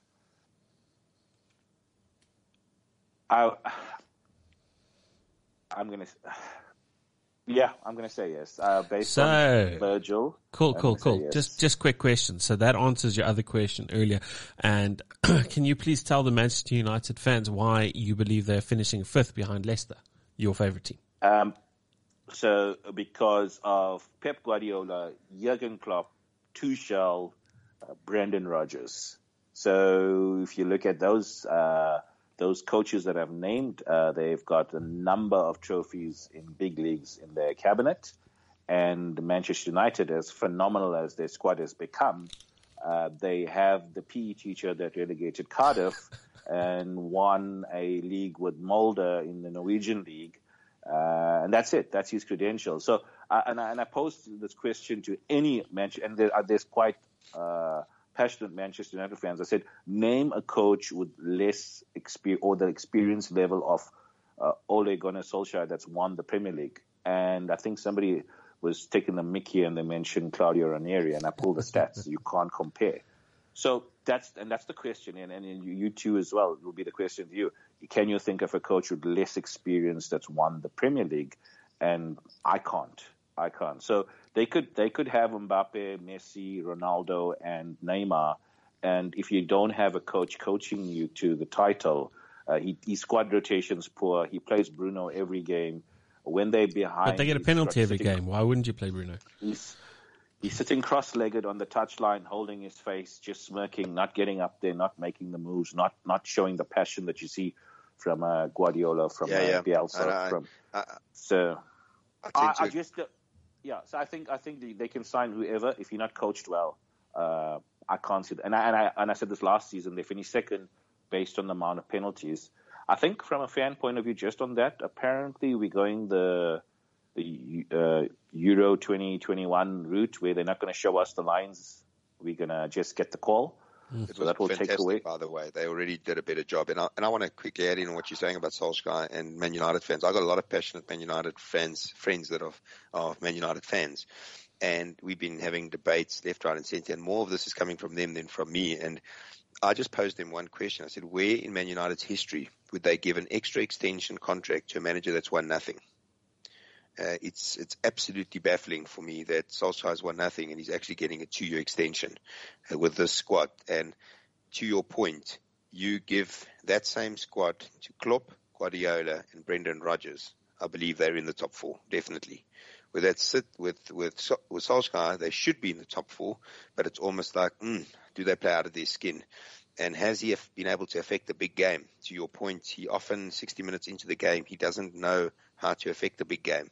So he's either got to learn that very quickly, or I think they're going to have a disappointing season. If they don't get the penalties? If the penalties aren't as forthcoming? I must be honest with you. That's null and void in my mind, because a lot of them were penalties. But the making is they take 2 very good steps forward. But I'm a true believer that Man United team needs Paul Pogba. And if they lose him, I think they go backwards again. So, because then it's almost like they're buying these great players and flashy players in Fernandes and Sancho and all to get released. But if Pogba goes, then you're relying on Fred and McTominay to be those guys in front of the defense. And then it's almost like you've gone sideways. So I'm with Jeremy on this one. It's not because of I'm anti-Man United. It's really not. I think they've improved, but I think Liverpool will improve because of who they're getting back from injury. City are going to be where they are. Chelsea have improved, and Leicester showed that they're an outfit that don't go away. And to Jeremy's point, it almost makes more sense that Leicester had 8 or 9 big injuries. Actually, they could have easily and they stayed up there. They stayed in contention. So if they stay injury free, they could do wonders. So I could, man. Maybe after today, I'd take Man United out of the top 4, but I had them in my top 4. But I think I'm going to go with Jeremy and say that Leicester pip them as well. Okay. Well, let me just tell you where I'm at on the Manchester United. I think first and foremost, their starting 11 are looking power, like hands down, one of the best starting 11s that you. Well, there's a reason when you look at their starting 11, you think on any given day they could beat any given team.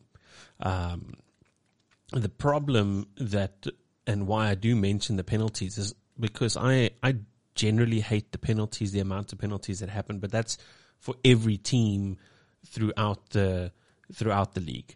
It turned into a little bit of a farce for me last season with the light touches turning into penalties, and I think it was towards the end of the season it became.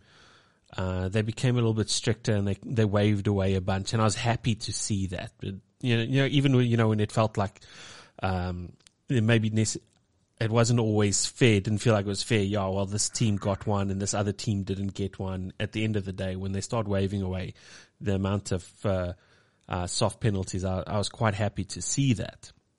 But that also turned a little bit of a decline in United's form. That's when they dropped off of City as well last season. So the concern is... Can I interject? I just want to say that. So Ole plays out of position football at home, and he's been able to get away with doing it at Old Trafford in an empty stadium. So he gives the ball to the opposition, he sits back and he tries to catch them on the counter. With a full stadium at Old Trafford, especially with the grievances against the Glazers, and we've seen them protest and riot and storm Old Trafford. The pressure that he's going to be on is going to be incredible.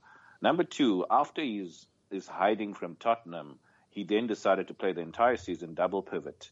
He's got a double pivot who sits back to protect. Maybe the double pivot will go away that Varane comes in, and he's got, I think, 4 luxury players that don't tackle back: Rashford, Greenwood, Cavani, Pogba, and Bruno don't really tackle back. I think when I do a comparison to Liverpool, probably the player that tackles back the least at Liverpool would be Salah, who still tackles back more than the 4 that I mentioned. And Ole's got no problem with the fact that they're lazy, out of position. And in the Premier League, for the sides that have been really successful, Liverpool, Manchester City, and to an extent Chelsea, because Tuchel is not carrying luxury players as well. Those with work rate is what they want to push forward. Ole doesn't manage those that don't, and I talk about a Pogba here, that don't work off the ball, number 1, as well as the substitutions where he substitutes. He makes changes in the 90th minute for most games, because there's a lot of fear and trepidation in the guy. And my last point with regards to penalties, and I raised it earlier, I don't think in terms of with fans in there, if the referees want to make it to their cars or their transportation, whether they have armored vehicles there, that they're going to give Manchester United so many favorable calls, because the fans are going to be livid with so many. And I mean, for the last 2 seasons with VAR, without fans, they've had a lot of favorable decisions. Not not over the top, but more than most teams go their way. So Bruno's penalties comes down. But I think the whole league's penalties come down in general. Yeah. No. I'm just saying. But I mean, the team that's benefited from Howard Webb as well as VAR. Who would think with VAR that Manchester United would be still getting those penalties? But however, they did benefit there as well. So I think all of those factors, and so it's not a bias. I think their squad's incredible. So it's not a bias, and the listeners would know I'm anti-Manchester United.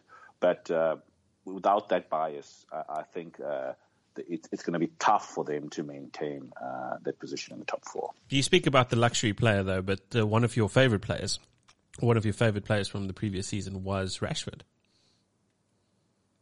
Well, he's injured as well right now. I was hoping with everything going that he could be, because Manchester United over time, if you think of Ruud van Nistelrooy, Dwight York, Andy Cole, they've always had these 20-plus goal forwards, Mark Hughes, Tevez, and I thought last season that was going to be the transformation. At 23-ish, Rashford was going to break through the ceiling and be that iconic Manchester United player, probably even getting the number 7 or number 9 jersey to make that breakthrough. And I punted at him a few times. It did work. But, yeah, he's been inconsistent. And, I don't know how much.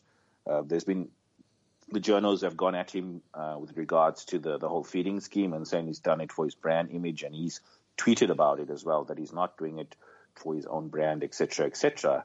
And if he was, he's still feeding kids. That was but so he's taken aback by that, as well as the penalty shootout. And I think even at the end of the loss against Villarreal, I think he also took some flack there. So I think emotionally that young man, his headspace is not there. And yeah, Ole, once again. Well, it makes thick skin as well. You grow from that. If you get past things like that, you can deal with all kinds of adversity. But Ole plays him till he's broken. So Ole's lack of squad rotation and man management for me again. So I think So I think there's too many luxury players in that Manchester United team in terms of tackling back, working off the ball. One of the reasons, and I'll make the direct contrast to down the road, one of the reasons Aguero is gone is because he doesn't do that. And Pep wants, and that's why he's such a fan of Gabriel Jesus, because he does that work off the ball. So the big coaches, Klopp demands it as well. I don't know who is your luxury player because everyone at Liverpool as well tackles back. When you look at that Manchester United team, 4 or 5 of them walk back. Okay, now, Jay, I'm going to let you have this one first. We speak about consistency. We speak about squad rotation. Chelsea. Does Chelsea follow up what they did at the end of the season? Does Timo Werner come right? Well, I think there's definitely going to be an improvement in Kai Havertz. I'm taking a punt at the start of the season on Kai. I think the way he played for Germany as well in the Euros showed that Kai is going to have a lot of confidence. He's going to have that significant improvement. I think the Champions League win's going to have that entire squad buoyant and really, really, really bubbling. N'Golo Kante, what is it? 80% of the earth is covered by water, the rest by N'Golo. No, it's the other way around. I think.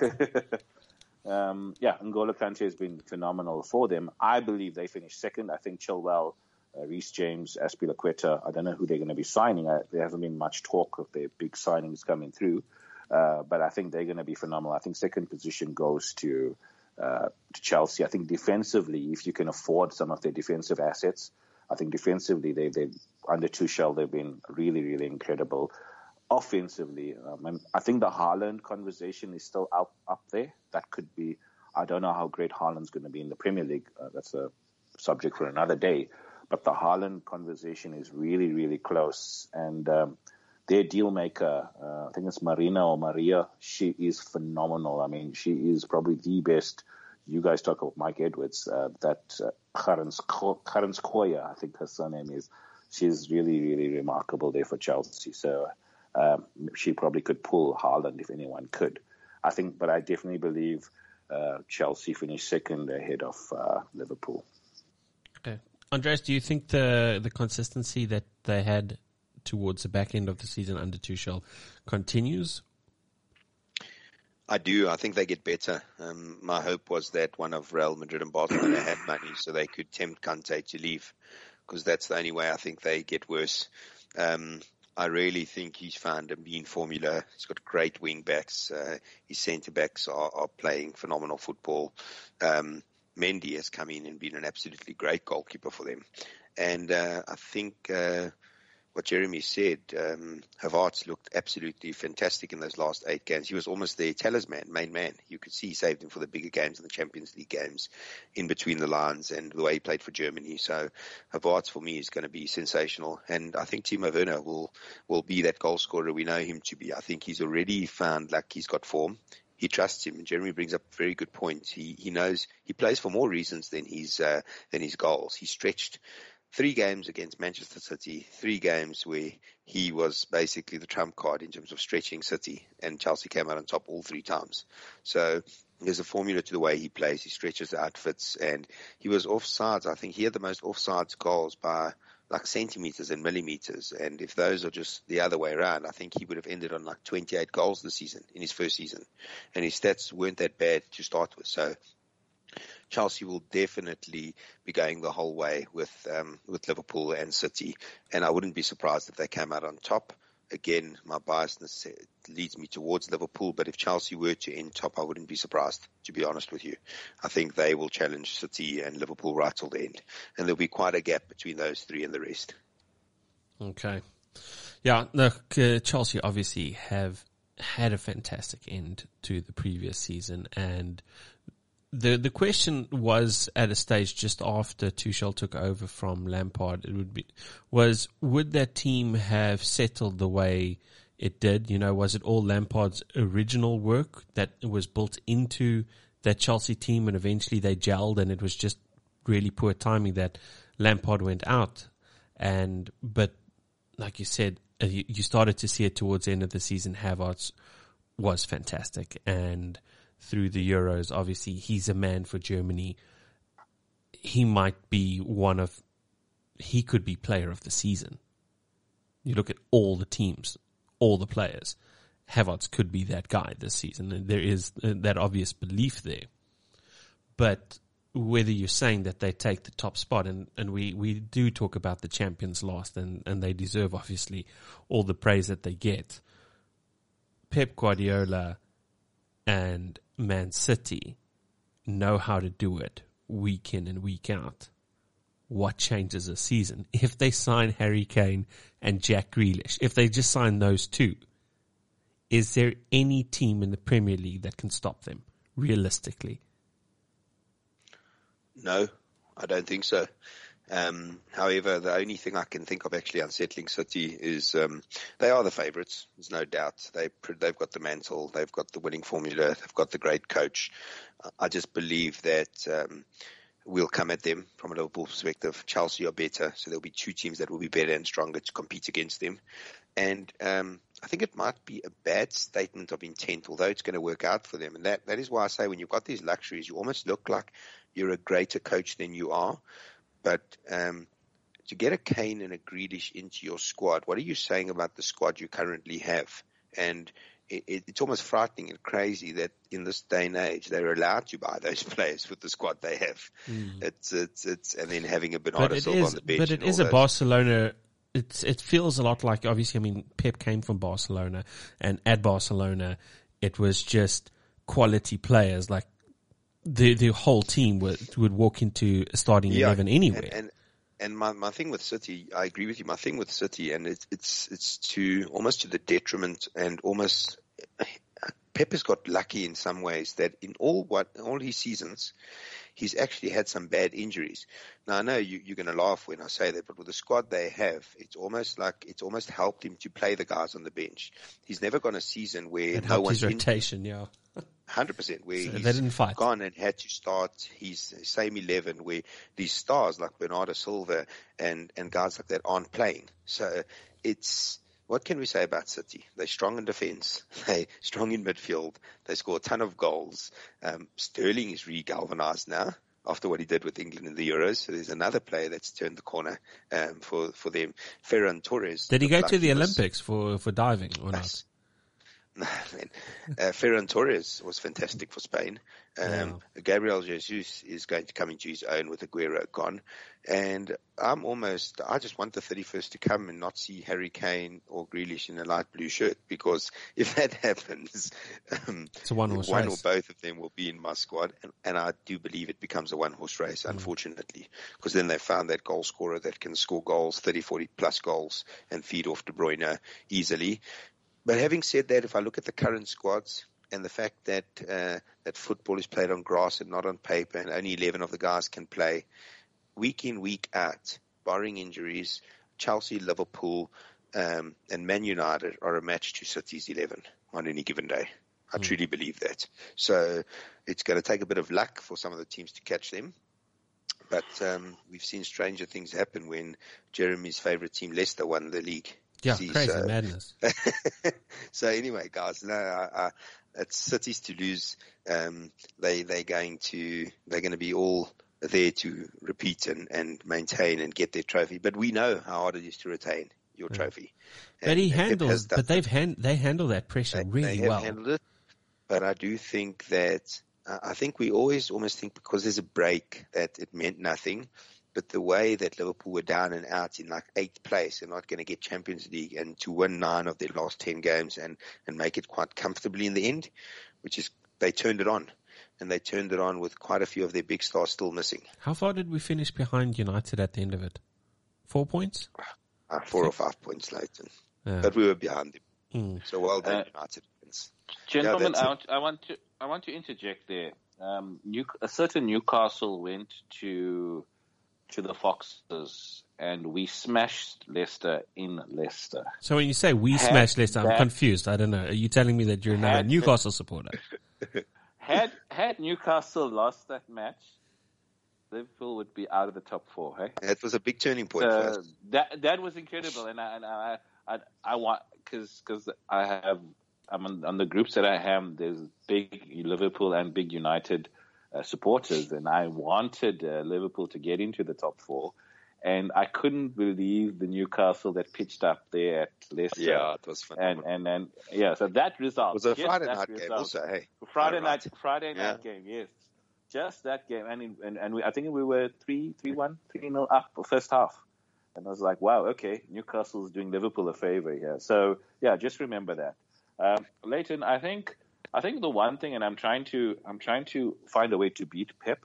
The fact that he loved this inverted wingers, and then he brought the overlapping fullbacks with the inverted wingers. Now he's gone with the tucked in wingbacks into midfield, playing with 3 number 8s, and that for me is something that I can't crack, because if you bring in Zinchenko and Cancelo into that number 8, so basically Zinchenko goes into the pivot, Cancelo goes into the second number 8, and Gundogan goes further up. Do you suck out the wingbacks or suck out some of the defense? And once you do that, you open up a Marius, you open up a Sterling, and I can't see a way around it right now from what Pep has implemented, and that has been the fundamental change that he did. When they had the slump, he started tucking in Zinchenko. So because they're a team that has the ball so much, now when you have 2 additional players, I mean, they normally have 80% of the possession. Now, when you outnumber your opposition, it's almost like your opposition is playing with lesser players, and you've got 80% of the possession. Sure, I think second half, your opposition is run ragged. There's nothing left in the tank in terms of competing. So I can't seem to crack and they played Champions League final.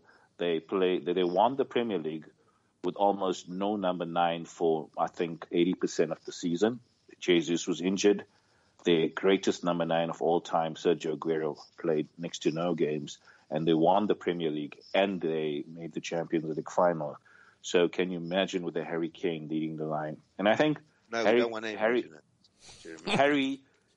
yeah, because he's gonna, if Harry goes to Man City, and probably that's going to be the thing.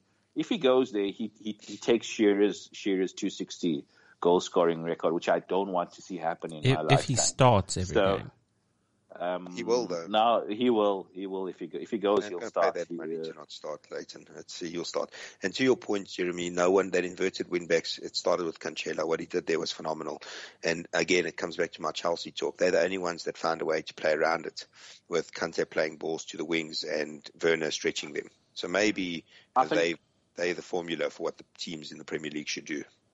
I think Turbo Timo, because you could see Ruben Dias, even in the Euros as well, when you run at Dias, he tends to battle. And I think Timo Werner having that pace, that blistering acceleration, he was probably had that ability to stretch Man City. And I think that also, if you think of Jamie Vardy as well, he tends to have their number with that running in behind, and he's lost a lot of pace. Having said all of that, I think the Grealish deal is done. I'll be absolutely gobsmacked if Grealish is not a Man City player. But do you think they can afford both then?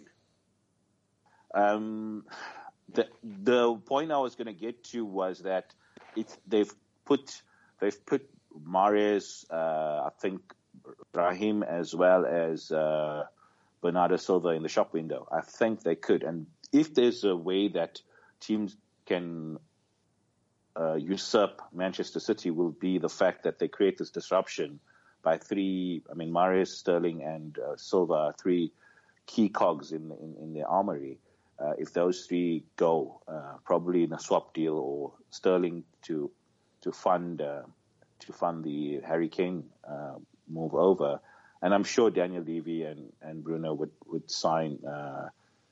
Nuno would sign Sterling in exchange for Harry Kane. I'm sure that would happen. He's too good for Spurs. And unfortunately, I'm sorry to say that, Spurs fans, but surely Sterling is too good for Spurs right now. So I don't know how much of that would affect their confidence, knowing that Mahrez, Sterling, and Bernardo Silva are in the shop window to go the other way in terms of bringing in Grealish. Because that's, when I looked at it, Grealish would play in the Sterling position on the left. That's if Grealish comes to play alongside. It's his favorite Kevin position. De Bruyne. Yeah, with Kevin De Bruyne in the 10. So that all makes sense for if Grealish comes, that Sterling would have to go the other way. Will the disruption then impact Man City's title defense? And that's the thing that Liverpool and Chelsea would need to hope for. Excellent. Thanks, gents. Yes. So, we're pretty much all in agreement. The top three would be a fight out between Liverpool, Chelsea, and Man City. But if Man City were to pick up Kane and or Grealish, it would almost become a one-horse race. Can I throw one caveat in that? Does Ole see out the season, and should they change manager mid-season or early doors? No, he's staying for another two trophyless seasons. That's my hope. But should they? That's one prediction I'd make, is that if they get rid of Ole and probably bring in a proper coach, I think then they could be in the running as well. Yeah, for sure. Could I add one final thought? Yeah, Liverpool. Sure. What happens if Liverpool were able to get Mbappe? Sure. Does Mbappe turns into a one-horse race, Andreas. I don't rate him. I don't rate Mbappe. Yeah, because there's no scale to rate Mbappe on. He's the world's best footballer. He is the pinnacle. Him at the Euros. How many goals? Zero? How many international tournaments did Messi win over the years? One. He's won one, and he's had the greatest one of the greatest careers of history. The biggest mistake Liverpool would make is signing Kylian Mbappe.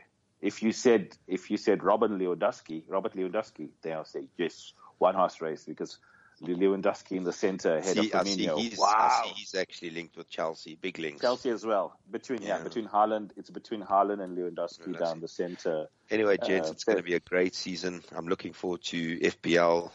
So while you mentioned that's what I want to close out on. Next week, guys, if you are listening out there, these two gents are going to unpack a few of their strategies. We're going to talk about some template teams, the way that we got to approach the season. Andreas is going to tell us fixtures again. And I'm obviously going to give you the code right now so you can start to get your fantasy teams in. That is G94H2J. That's Golf 94 Hotel 2 Juliet. It's going to happen. It's going to be a big season. Hopefully I'm going to be able to get us up a Discord server. So we're going to try and get something up like that. And then hopefully we can get a prize league going as well, a prize and giveaway league for show supporters. So anyway, I would love to get your feedback for the show, so drop us a mail at feedback@LeightonTV.com. That would either just be feedback or if you'd like to be a guest on the show. So drop us a mail over there.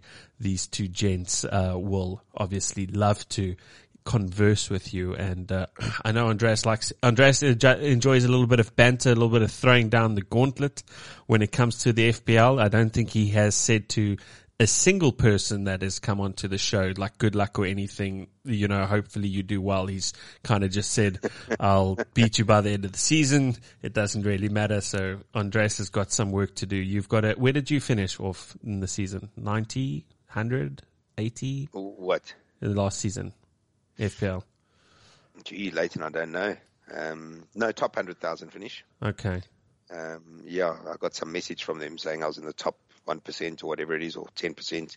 I don't know. I'll look and let you know next week. Okay, cool. Jay, obviously when we get into your FPL, you've had one stellar season and one not so stellar season. So tell me, does Claudio Ranieri, does he come back for another? I think I had a bit of a Liverpool finish to my season, so I think the second half, I think if my rest of my season went that way, I would have smashed it. I went from 3 million to 800k in about 6 game weeks. So yeah, my momentum's on so very similar to Liverpool. So I think my FPL history is almost matching with Liverpool. The year Liverpool won the league, I finished in the 1,400 in the world, and the year Liverpool battled to make the top 4, I battled to get in top 500k. So if Liverpool go well, and as you guys heard early on, and Leicester, obviously players, for you. No Leicester players. Oh no, I've got two Leicester players. Okay. So yeah, I'm looking forward to it. I'm really excited for the Premier League to start. Gents, thanks very much. Listeners, thanks very much. We'll catch you on the other side. Cheers. Bye bye. Cheers. Yes.